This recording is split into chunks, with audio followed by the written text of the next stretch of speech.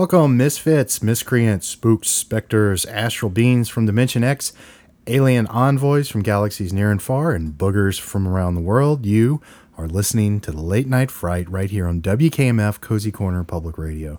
I am Dan, and with me as always is my very creepy co-host, Faith. Say hi, Faith. Hi, Faith. How creepy are you feeling? Not too creepy today, unfortunately. Not too creepy? Let's see if we can fix that. So, we're talking about the 5th episode of the horror anthology series Creepshow, streaming now on our favorite streaming site, Shudder. This episode, like all episodes in the series, features 2 stories. New episodes are available each and every Thursday through the month of October, going into Halloween. So before we get into it, Faith, how did you like episode 5 of Creepshow? I didn't love it, and I didn't hate it. Kind of right in the middle. Yeah, I was right in the middle on it. One of these I was so on, and the other one I was like, on. Yeah. Yeah, which has kind of been the way this show has gone for us. I know. So the first story we get in episode 5 is Night of the Paw, directed by John Harrison, who we know from several of the first stories from the Creepshow series that we've covered here on the show, and of course some other work you can learn about in the previous episodes we just mentioned. Faith, those are all available where? Wherever podcasts can be found. This was written by John Esposito, known for his work on The Walking Dead webisodes, From Dusk Till Dawn, and Masters of Horror. Night of the Paw is based off of a 1902 short story by W. Jacobs, The Monkey's Paw, the story of a family, a mother, father, and son, who is given the titular object by one of the father's military friends recently back from India. The father, skeptical, almost jokingly wishes for $200 for the mortgage. The next day, the son dies in a workplace accident, an accident for which the company gives the family hush money, $200, which sounds a lot like the plot of our story here. And here is a brief synopsis of Night of the Paw. That was kind of a monkey spook. Like a creepy monkey? Creepy monkey, yeah. Here's the synopsis. Avery Whitlock, played by Bruce Davidson. I like him a lot. He's one of my favorite character actors. He is an Academy Award nominee. He is a lonely mortician who finds company in a young woman he's rescued. While he is relieved to have a companion, she's unnerved by his tale of the magical monkey paw that grants wishes to the user, but with consequences to every wish. We see Whitlock's wife use the paw, asking for money, and in return she falls to her death. Avery is rewarded with the insurance money, but doesn't have a handle on his grief and wishes for his wife to come back from the dead. She does and attacks him. He asks Angela to kill him, knowing that she is murdered in her past. The story ends with Angela wishing for her husband, who she killed, to return from the dead, where she too is attacked by her dead spouse, and the monkey paw returns to 3 wishes for someone else. So, how did you like the story of Night of the Paw? That was Lazy Monkey. I was about to say. I really like the story. I like what we were kind of going for. I wish it wasn't terrible. I'll say that. I like the story and I like where we were going. Wish the episode was a little different. That makes any sense? My thought when I was watching, I'm with you because I like this story. I remember the first time I read this story, I was in middle school, I believe, when I read it. And this started and I went, oh, this is the monkey's paw. Like it was, it's like, of course it's the monkey's paw, I thought the episode could have done without her. Yeah. If you took her out of the show and focused it more on him. In the story of his wife. Mm-hmm. I felt like she was completely superfluous to everything that was going on. But yeah, I feel like she kind of just weighed it down a little bit, kind of. Yeah. Yeah. I wasn't exactly sure what was going on with her and the husband, to tell you the truth. And I didn't really care. Yeah. And I read too that was kind of the beauty of this episode too, is the whole mystery of you don't really know what was going on with her husband, but for me it didn't really No, that matter. wasn't beauty. That was confusing, and it took me out of the element. And let's say this too, from a screenwriting standpoint and from an audience standpoint, these episodes are 45 minutes long, which means you get about 22 minutes per story. This one went a little longer. This one was about 30 minutes. And I don't feel like anything of note happened in it. I was just completely going, I want more of this guy and his wife. Why wasn't that the story? He was incredible. Bruce Davidson is, like I said, he's so solid. You know, he was so good, and I wanted just, like I said, the story of him and his wife would have been so much better. I would have rathered a straight adaptation of The Monkey's Paw. Like, you know, that's what I like I said, that just didn't do anything for me. Me neither. So this has been adapted around 28 times or so. Do you see why this is such a popular idea to want to adapt? Adapt A monkey's paw. Yeah, I think so. I think it's a really cool story, and I think tying into all this and stuff and everything, I think it's interesting that, you know, you can kind of be greedy the way you are, making these wishes, and bad things can happen. You have to be careful what you wish for. Unintended consequences is always a great theme in horror. You know, The Simpsons did this, and I think on one of their Treehouses of Horror Halloween episodes, and I think did it better than they did here. I'm not being funny. Yeah, absolutely. I see why this is so popular, you know, because there's that mystery element to it, and the supernatural element that's always fun. And when those two collide, it's always pretty special. I think it makes for some memorable stories. This, as I said, I didn't like the way that this is told. I didn't like this at all. What did you think of the set design and the look between the house versus the graveyard and morgue scenes? And could you tell a difference in the tone? That's something that actually stood out to me a lot. I like the darkness of the house, and then those other scenes like the morgue and the graveyard were very colorful, very vibrant. Kind of like a comic book. And that's a hallmark of the 1982 movie. You see that quite a bit. Those scenes especially were reminding me of Romero's work on the original movie. I liked all the dark, rainy stuff. I liked all the graveyard stuff. And it didn't make up for, like I said, the lack of focus I felt in this story. Right. It felt like a really missed opportunity because you have Bruce Davison there. I just think if you change the perspective of this, that it fixes, you know. And okay, so you get the little shock ending at the end with all the corpses coming to life in the morgue.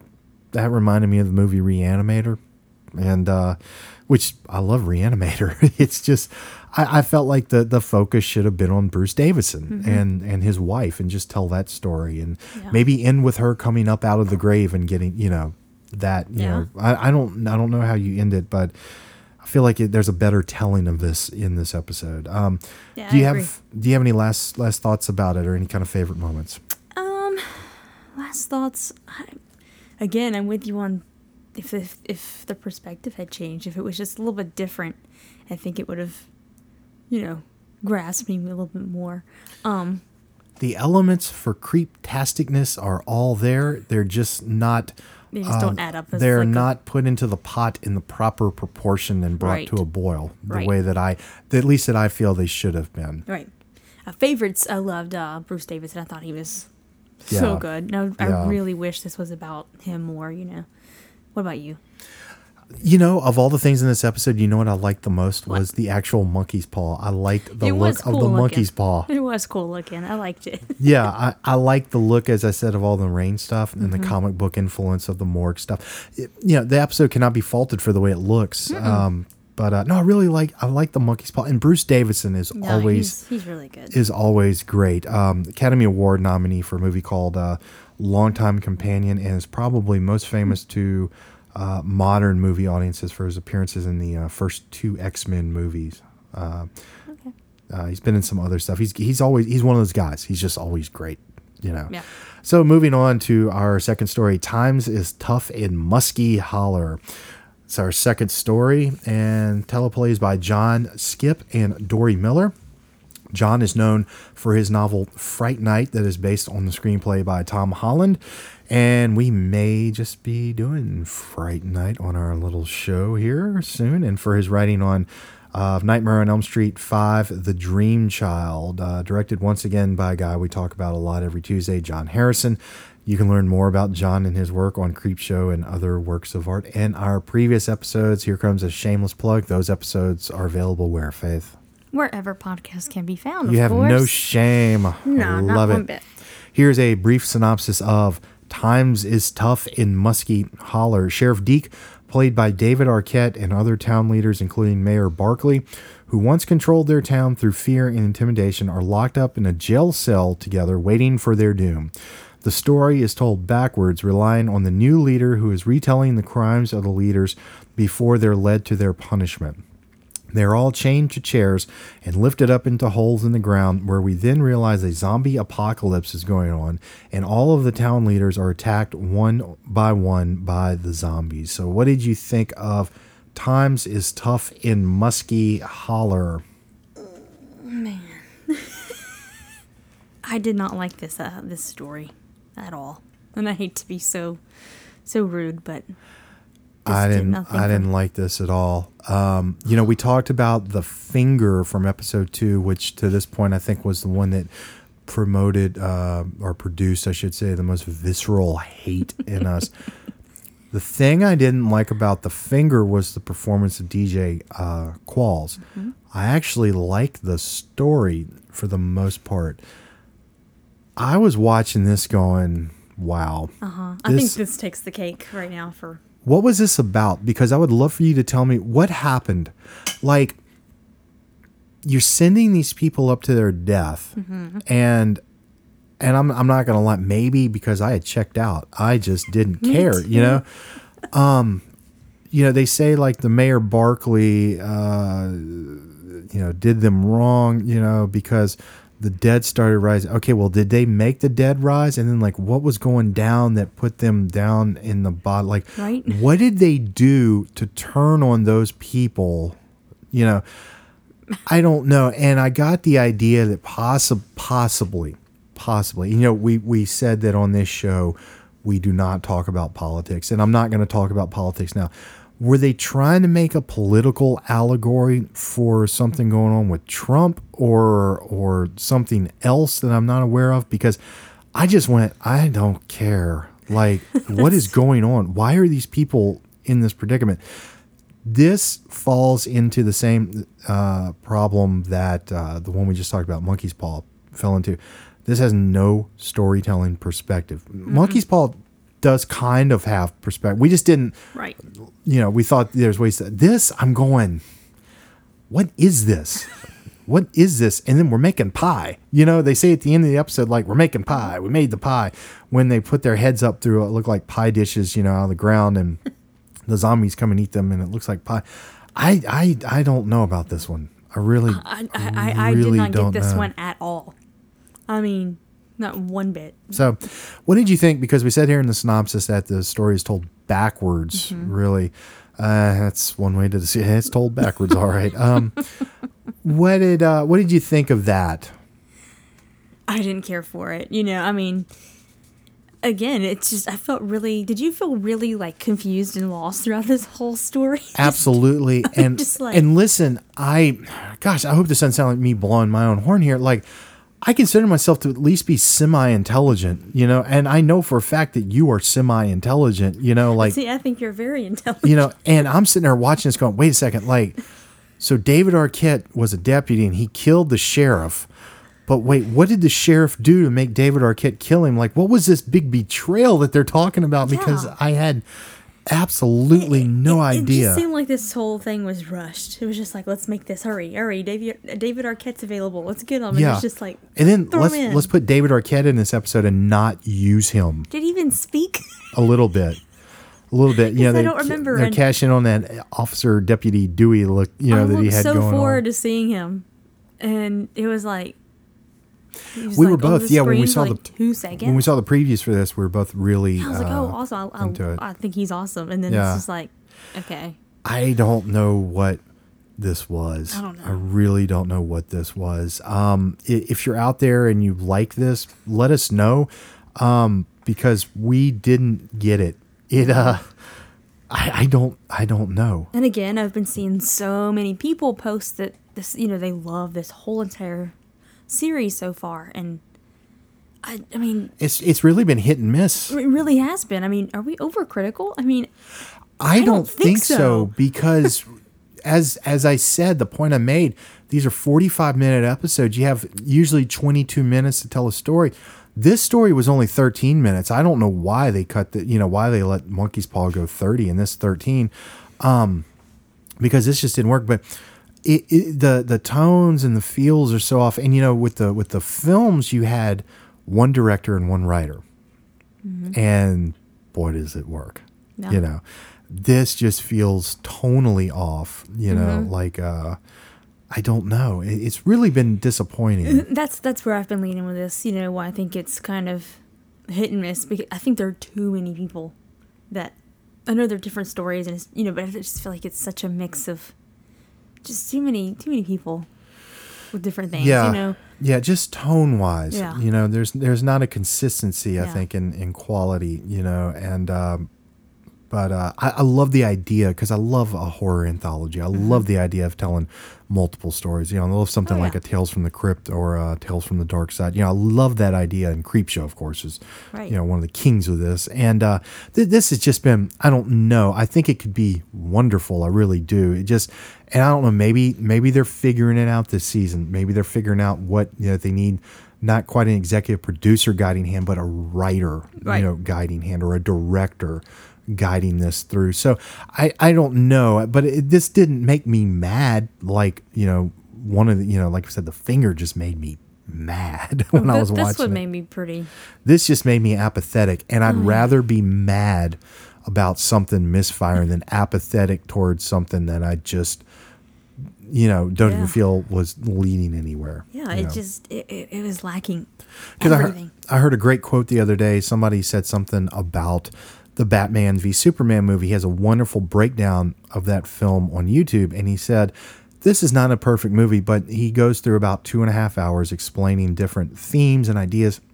Great watch. And he says at one point, he goes, I'm not saying this is a perfect movie, he says, but I'm wanting you to see this movie for what's in the movie, And he said, if you don't like it, you don't like it, but at least I want you to appreciate what's there. Right. And, I just don't feel that. But the point he was making was, he says, and isn't it always more interesting when you have a misfire of a movie that is trying to do something big and wonderful than something that misfires and is just awful, Right.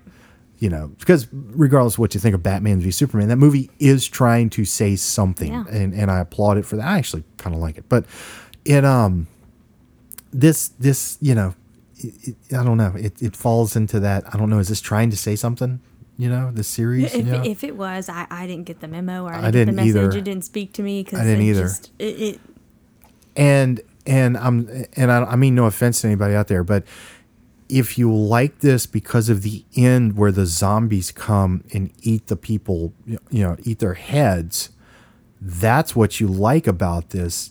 I don't know, because I'm not a gore hound, per se. Right. Gore doesn't bother me, but it's not not my go-to. It's not my go-to for horror. Right. Like if that's what you love about it, like, did you notice anything? Does that forgive the sins of everything that came beforehand? Because I just didn't like it. Right. I didn't like it. I didn't either. And I didn't have a bad taste in my mouth, but I wasn't, completely satisfied by the Monkey's Paw that had come before it. And then this it was weird. It just, because there's no storytelling perspective. At all. At all. We have one more to go. It's coming out on Halloween. Mm-hmm. Maybe we have something there, right? We shall see. I guess. We'll see. We'll see. So I have hope. So I'm keeping my monkey our monkey fingers paws, across. Fingers. They're crossed. So we have one more to go, and that will of course be out next week as soon as it comes out. But until then, I am Dan, And I am Faith. and we want you to keep your monster on a leash. We'll see you on the other side.